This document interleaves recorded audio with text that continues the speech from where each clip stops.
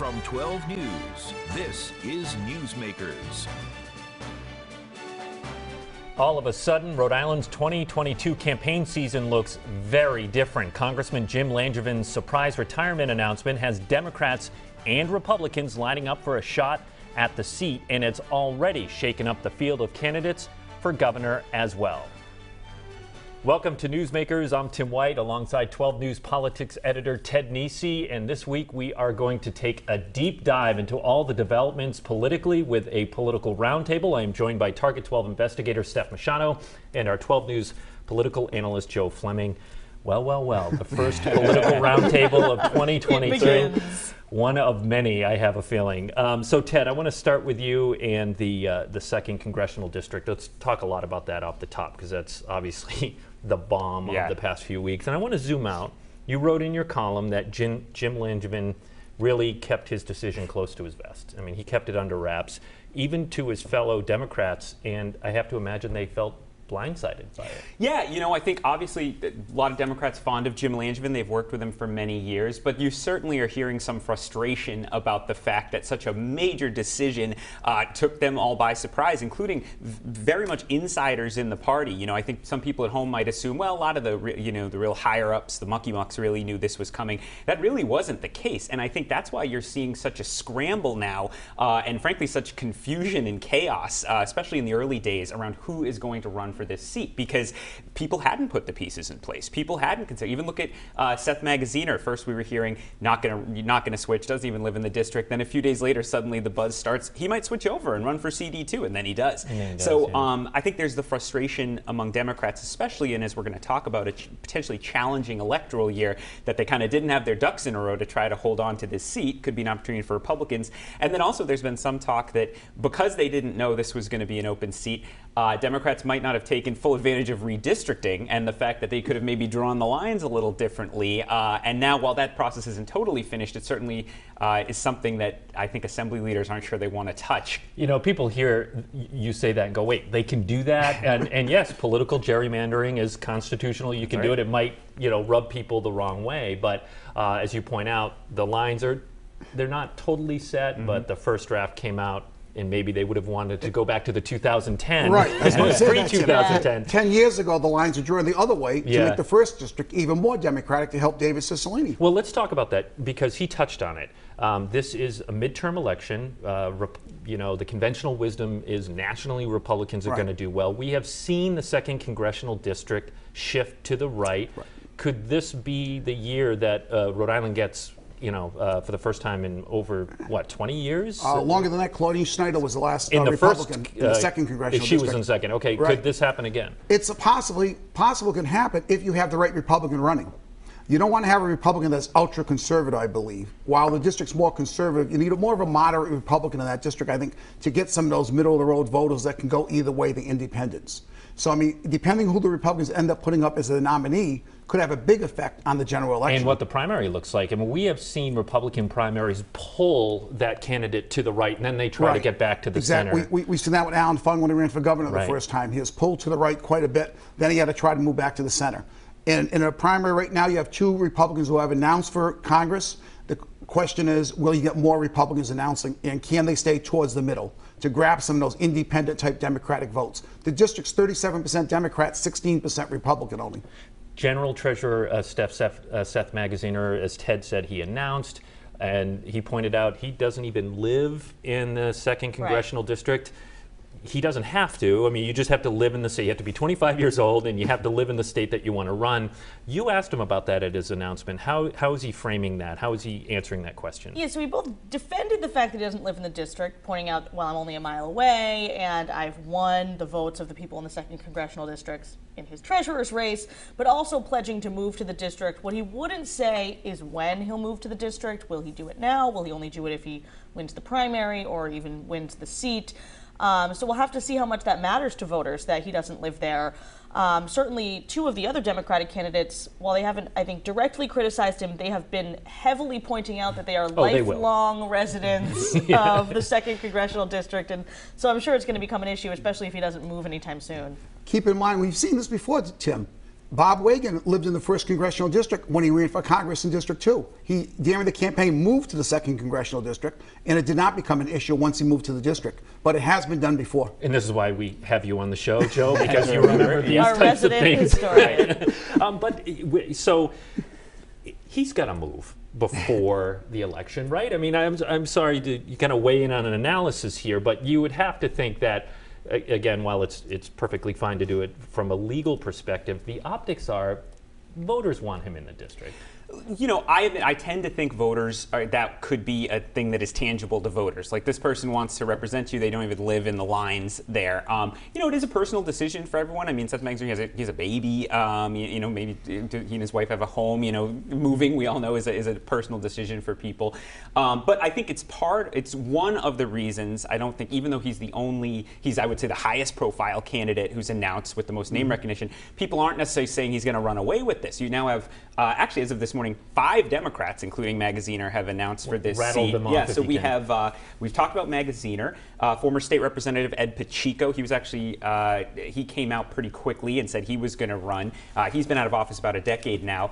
Joy Fox, who's a political strategist who formerly worked for Jim Langevin and worked for Gina Raimondo, she's in the race. Omar Ba, the founder of the Refugee Dream Center, and this morning Michael Neary, who says he's a lifelong Rhode Islander who worked for John Kasich, the Republican candidate. So, you know, now as Joe and I were talking about earlier, other than Magaziner, I would say the name recognition for most of those folks is very low. So they have a high bar to clear to become credible congressional candidates. But clearly, there are folks saying to themselves, well, I'm not sure that the treasurer is going to run away with this. I think there's an opportunity. Well, and also, you rattled off 5, right? Yep. So the more candidates there are, the candidate with the lower name recognition has a better shot, right, Joe? Because you don't need, you need a plurality or whatever it is. You don't need to get above that 50%. You need a lot mark. less votes. And the thing is, right now, these candidates have to start raising money because they have no money, most of them, and they have to start building an organization. The advantage Seth Magaziner has is he's going to be able to get money very easily, and he already has an organization from when he was the governor,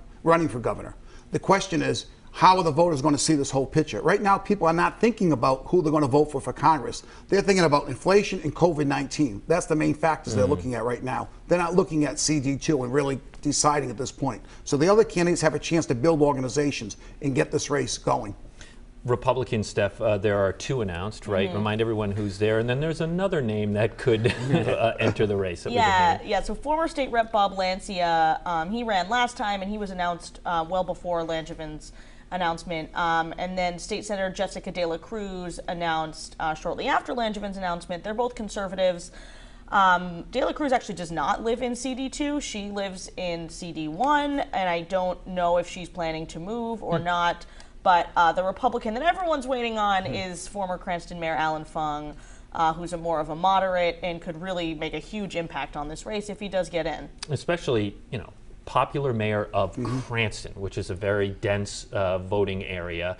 And that's where the Democrats, you know, Cranston, Warwick, and that little section of Providence, that's where the Democrats are probably going to put a lot of their energy, and Alan Fung could disrupt that. Yeah, well, and half the voters, and you know, we talk about CD2 often, and people think of the more rural areas of Rhode Island that are part of CD2, but of course, they're rural areas. There aren't as many voters there. They're not packed in as much. Almost half the voters are in Cranston, Providence, and Warwick for CD2. So those are going to be, for both parties, important population centers to go after. And I think, you know, the question about Alan Fung, I think that's also a question on the Democratic side. Could other prominent Democrats or Democrats with deep pockets get into this race as they look at the field, look at if there's an opportunity there? I guess we should say we're taping this on a Friday. More candidates could announce by Sunday when you're watching this. So quickly, right? You don't even know what could happen. So I think, you know, I just think it's been so unstable, again, going back to the surprise of Jim Langevin's announcement, that I think that leaves a lot more room for surprises in a way we're not seeing in, for example, the governor's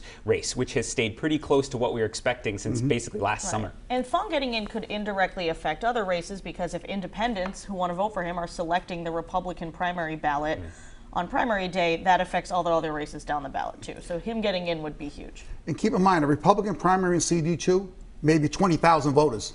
That's about it. Because statewide, 4 years ago, it was only 33,000 statewide. So here in CD2, you're probably getting maybe 20,000 voters out. And Alan Fung has a strong base in the city of Cranston, so it puts him in a strong position right away. Well, I wanted to talk about this. You're bringing up a very important topic, which is voter turnout. This is a midterm election. There isn't a presidential candidate at the top of the ballot. Of course, we're talking, the general election and not a primary. But it's a gubernatorial year as well, and all of a sudden there might be more interest because there's a congressional race. But before the show, you pointed out something kind of interesting. Yeah, 2 years ago in 2020, we had 517,000 people who voted, a record in Rhode Island. In the general? In the general election. 4 years ago, it was 377,000. This year, right now, the primaries are key. And 4 years ago, it was 118,000 people voted in the Democratic primary, 33,000 in the Republican primary. The question is, how is voting going to be conducted this year? In 2020, we had a lot of mail ballots, because you do not need witnesses on the ballots. And there was about 167,000 of those. Normally it's 18 to 20,000. And also we had the early voting. We had about 150,000 people who did the early type voting and 200,000 who voted on election day. So we don't know in the primary if you're going to get a lot of these early voting. That's going to have a big impact on this. So the turnout could go up, especially if you don't need signatures on the ballot, on the application for the mail ballots. That'll get more people in to vote. I'm also curious to see, the last couple of years have been, and not just COVID, have been so disruptive to politics. The Trump era, the amount of enthusiasm, positive and negative, that Donald Trump brought out on both sides, which we know flowed all the way down to affecting governor's races and legislative races, and then the disruptions of COVID. Where are voters if this is a somewhat post-COVID, we hope, election? How much is Trump and kind of the discussions around Donald Trump still a part of the conversation? Would that be a factor in a Republican primary of 20,000 voters, De La Cruz, Lancia, Fung, and the Trump questions that we're going to ask in those interviews? Yeah, 20,000 voters is not a lot of people. And we've seen all across the country that loyalty to Donald Trump continues to be an important proxy for some Republicans, but can be then a turnoff for some independents. On the other hand, we've also seen, look at the Virginia race, where Terry McAuliffe tried to make it about Donald Trump, and you saw a lot of voters say, well, you know what, Donald Trump's not in the White House anymore, and I care about these other issues. Yeah, so education, I just think we have a lot of uncertainty around where the voters' thoughts are going to be as they head to the polls later on this year, and that's going to affect all these campaigns. Well, and actually, Republicans are feeling kind of bullish right now, right? Very bullish. I mean, with the COVID going on, inflation is a problem right now that's facing the Biden administration. Speaking of Biden, his poll numbers aren't great. Mm-hmm. Joe, does that translate to, good signs for Republicans in Rhode Island? Well, I think what it translates to is simply that people are now looking at the Republicans more than they have in the past. And in turn, they may decide to vote for them. Joe Biden, if he was a strong leader right now, I think would help the Democrats. But I think a lot of the Democrats in Rhode Island have to win it or lose it on their own. But I think what's going to happen is, as Joe Biden's numbers stay low, people will start to look at Republicans. And that's a plus for Republicans in Rhode Island, since there's so few of them. It may give them an opportunity to gain some more seats in the General Assembly and possibly help them in CD2, which is more Republican than the 1st District. Well, as we said, Jim Langevin's surprise announcement didn't just affect things in the 2nd Congressional District. It absolutely shook up the governor's race. We're going to tackle that with this political roundtable coming up next on Newsmakers. Table joined by 12 News Politics editor Ted Nesi, Target 12 investigator Steph Machado, and 12 News political analyst Joe Fleming. As I said, I want to pivot to the governor's race, and I think we should remind everybody who is running for governor in the Democratic primary. Here they are on the screen. Incumbent Governor Dan McKee. Now, he hasn't formally launched his campaign, but he's expected to run. Challenging McKee are former Secretary of State Matt Brown, former CBS executive Helena Foulkes, Secretary of State Nellie Gorbea, and Dr. Luis Daniel Munoz. This graphic, a couple of weeks ago, had a 6th candidate, General Treasurer Seth Magaziner, so we had to order a new one after he announced he's running for Congress. But what is the impact here with Seth Magaziner stepping out of the Democratic primary for governor? Steph, who in your mind do you think benefits from that? If I had to pick someone, I might say Nellie Gorbea, but I think it benefits all of them because anyone who perhaps at this point had already knew they were going to vote for a Magaziner now has to pick another candidate. And it is too soon to know, how who everyone's second choice was and how much support Seth had, but it's just winnowing it down. So now you have to get slightly more votes to win the primary than you did when it was a six-way race. Yeah, but still pretty packed. 5 candidates. What do you think, Joe? Well, I think the first thing is we don't know how strong Seth Magaziner actually was in the governor's race. So we don't know how much support he had that was going to be spread around. I do agree with Steph that Nellie probably will benefit from it because she's liberal, and so is Steph, and so is Matt Brown, so they may benefit. Dan McKee, you never know. I mean, some of the unions were going to support Seth, I think. We're not sure where they're going to go at this time. Maybe Dan McKee could grab some of that support. I think it depends on the union. Right, depending on which union. Obviously, there's some unions that won't, but there's other unions that might be open to Dan McKee. Right. So he may pick up a little bit, but I would say, right now, you would lean towards Nellie getting some support. What do you think? I think it's hard to say, and I think Steph and Joe make good points. I mean, certainly it takes a bunch of money out of the Democratic primary because he was sitting on $1.6 million. And, even if, as Joe says, we weren't sure how strong he was, spending that money could have hurt other candidates, if he was on the attack or just getting more attention for himself. I think for each of them, raising the amount of votes you need to win this primary, I do think, Dan McKee, as you think about his approach to this race, I think that geographic strength is kind of the base for Dan McKee, right? That Blackstone Valley, northern Rhode Island, which he's always cultivated, where he's from as a mayor of Cumberland. And I think their hope is that if he can still stay really strong up there and then, keep the score okay across the rest of the state, that could be enough base of support. And that's kind of the challenge for the other candidates, is to find a base that's large enough to offset his strength up in the north and then build a coalition that can overcome that for the incumbent. You touched on he was clearly the fundraising leader in the governor's race. Does this open up more avenues to raise money for the other candidates, or is it just there are so many races, there are so many candidates, there's a finite amount of money that it really doesn't benefit the other candidates too much financially? I don't see they're going to really benefit from him being out. I think with Helena Foulkes in the race, it was going to hurt Seth Magaziner with raising money because they probably would have been both going after the same sources. I think we want to see is the next campaign report that comes out on Helena Foulkes has $830,000 in the first time she's out there. How much more is she going to have in this next one? And if she may be the fundraising leader by the end of this next report, again, one thing to keep in mind, her name recognition is very low. So she's going to have to spend a lot of that money early on to get herself known. But I don't see the other candidates benefiting too much from that money that's out of the race. Yeah, and of course, Governor McKee doesn't have to spend a lot of money to get himself, because he's got the bully pulpit. He's on TV every day. We were just talking, we had a snowstorm last weekend. He had multiple live news conferences on the air. The public gets State of the State. The State of the State address. He does COVID briefings. The public gets to see him on their television sets on a regular basis, online and everything. So he doesn't really need to go start actively campaigning as early as these other candidates have to do.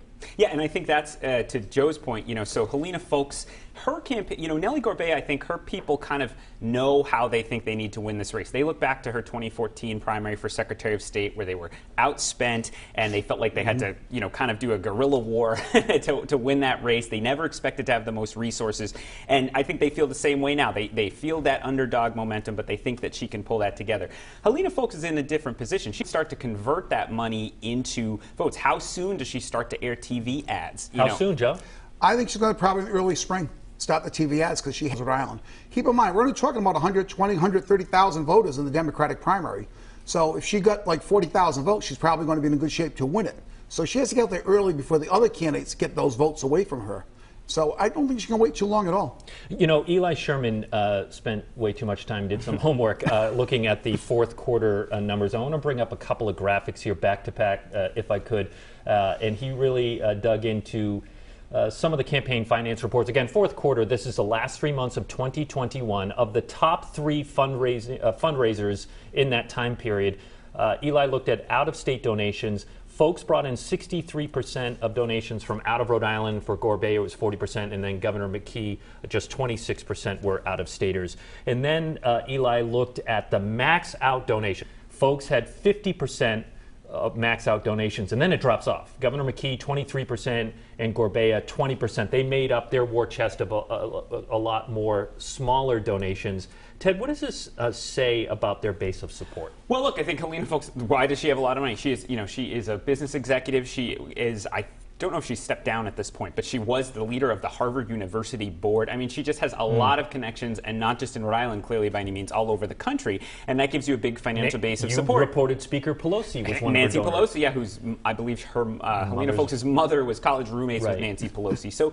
that can bring a lot of money. Now, again, as always, you want to emphasize that money doesn't equal votes. I think of the Mike Bloomberg campaign for president. Mike Bloomberg had, basically unlimited funding, right? But the voters have to buy what you're selling, and that's the challenge for the Folks campaign. And again, it's not just it's specifically talking to Democratic primary voters. Do they want a business person? Do they want someone who hasn't been in politics? And then, for Dan McKee, I think the question is going to be, it's more referendum on his leadership as governor, right? I think, as Steph said, the flip side of an incumbent is every day they're making a judgment. Are you doing a good job? Are you decisive? Are you? Do I like your policies? And so that also raises the stakes for just governing for them. And then, for Nellie Gorbea, knowing she's going to be outspent by probably both McKee and Folks at the rate this is going, how does she find alternative ways to get out there and get a strong base of support among Democrats? And then, we haven't talked about Matt Brown and Luis Daniel Munoz. Munoz, he only has about $3,000 on hand. He's going to have to really show Democrats that he's a credible candidate, I think, to get support. But Matt Brown is kind of running his own race as a true anti-establishment progressive, and kind of testing how big a market is there for that in a Democratic primary. And that's something we don't necessarily know either. So we'll probably go back to the governor's race, but I'm afraid we've run out of time, and I wouldn't bring up the Providence mayoral race because that is another biggie. Yeah. And again, we focus a lot on the primary for this one. Where does that one, how's that shaping up? Yeah, we only have a primary so far because no Republicans or independents have announced that they're running. So we've got 4 Democrats, Brett Smiley, Michael Solomon, Councilwoman Nirva LaFortune, and Gonzalo Cuervo. And Brett Smiley is far and away the biggest fundraiser so far. He has more than $500,000 in his war chest, so sort of getting up to almost low gubernatorial race numbers there. Certainly, and he'll keep raising money this year. He's followed by Michael Solomon, who's mostly self-funded, Gonzalo Cuervo, and then Councilwoman LaFortune has the least amount of money at $171,000. But I will say, I ran the numbers, and she has the highest proportion of her donors living in Providence. Oh, wow. 60% of her donors living in Providence. Brett has a lot more donors coming from outside of the city. And so it's a really interesting race because both Brett and Councilwoman LaFortune live on the east side. She grew up on the south side. Is it about the east side when it comes to the Democratic primary? Yeah, the east side has the largest proportion of voters, right? And so Brett is certainly going to... And donors. We saw it in the governor's race money. I believe it was Gorbea and was it McKee? But anyway, most of the donations came from that zip code. Yeah, and Brett has a base of support on the east side. He's run before. He's basically been running for... many years now. Maybe he didn't formally announce until last year, but he's been running for a while. He's got a base of support, but Councilwoman LaFortune represents part of the east side, so she's going to get some votes there. And Gonzalo Cuervo's made a play for the east side, saying, well, wait a minute, it's not just them too because they live there. I also am introducing myself to these people and hoping to get votes there. So it's anyone's race. It's certainly too soon to count anyone out in that race. And going back to, we were talking about the max out donations I mentioned, you can give $1,000 in a calendar year. Right. So be it the mayoral race, gubernatorial, CD2, whatever.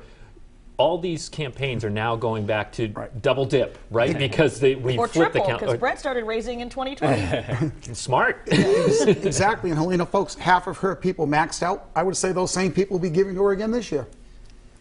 Yes. And we have to talk about the Republican gubernatorial race and who's running in that one.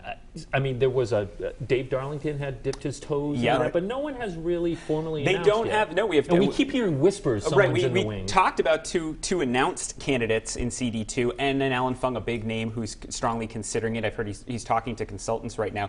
But on the Republican side, for the governor's race, we still don't have any announced candidates in the election year. For one thing, that means that nobody can raise, we were just talking about money, 2021 dollars are off the table now, so you can only raise in 2022 with the $1,000. Catherine Gregg at the Providence Journal had a story the other day that Ashley Kalis, who is a businesswoman with a history in Illinois, new to Rhode Island, has been making some calls, has been doing some polling, and is thinking about that. And some have compared that to Dawn Kachiri, who came out of business and hadn't been a candidate before, but she does have a different background. Yeah, I think the thing, too, to keep in mind simply, I've been saying for a number of years, that's the type of candidate the Republicans need to run for governor. The difference is, though, Don Kucheri had a lot of ties to Rhode Island. You know, she does not have the ties to Rhode Island. But if she's going to get in this race, I think she needs to get in there very soon. And I think she could probably self-fund a lot of the race herself, based on what I read from Kathy Gregg's column. But, again, you're running out of time. You got to get in there at some point. And Don Kucheri, one thing people forget, he had a primary. He wasn't the endorsed Republican that year. That's right, Jim Bennett. Jim Bennett was the endorsed, and he won that. And that primary, I think, helped Don Kucheri. And the Democrats had a nasty primary of Murph York and Sheldon Whitehouse. Yep. So, I mean, some ways, if she had a Republican primary, that might even help her. And that's the other thing to remember is in both these cases, you know, Democratic primaries are pretty hard fought often in Rhode Island because there's a lot at stake since Democrats have an edge in general elections. So do Democratic nominees come out wounded or stronger from these primaries, especially in the governor and CD2 races we're talking about? Well, Irish playwright Brendan Behan said there's no such thing as bad publicity except your own obituary, so maybe it'll help. All right, we are out of time. A lot to talk about throughout 2022. I have a feeling all of you guys are going to be back very soon.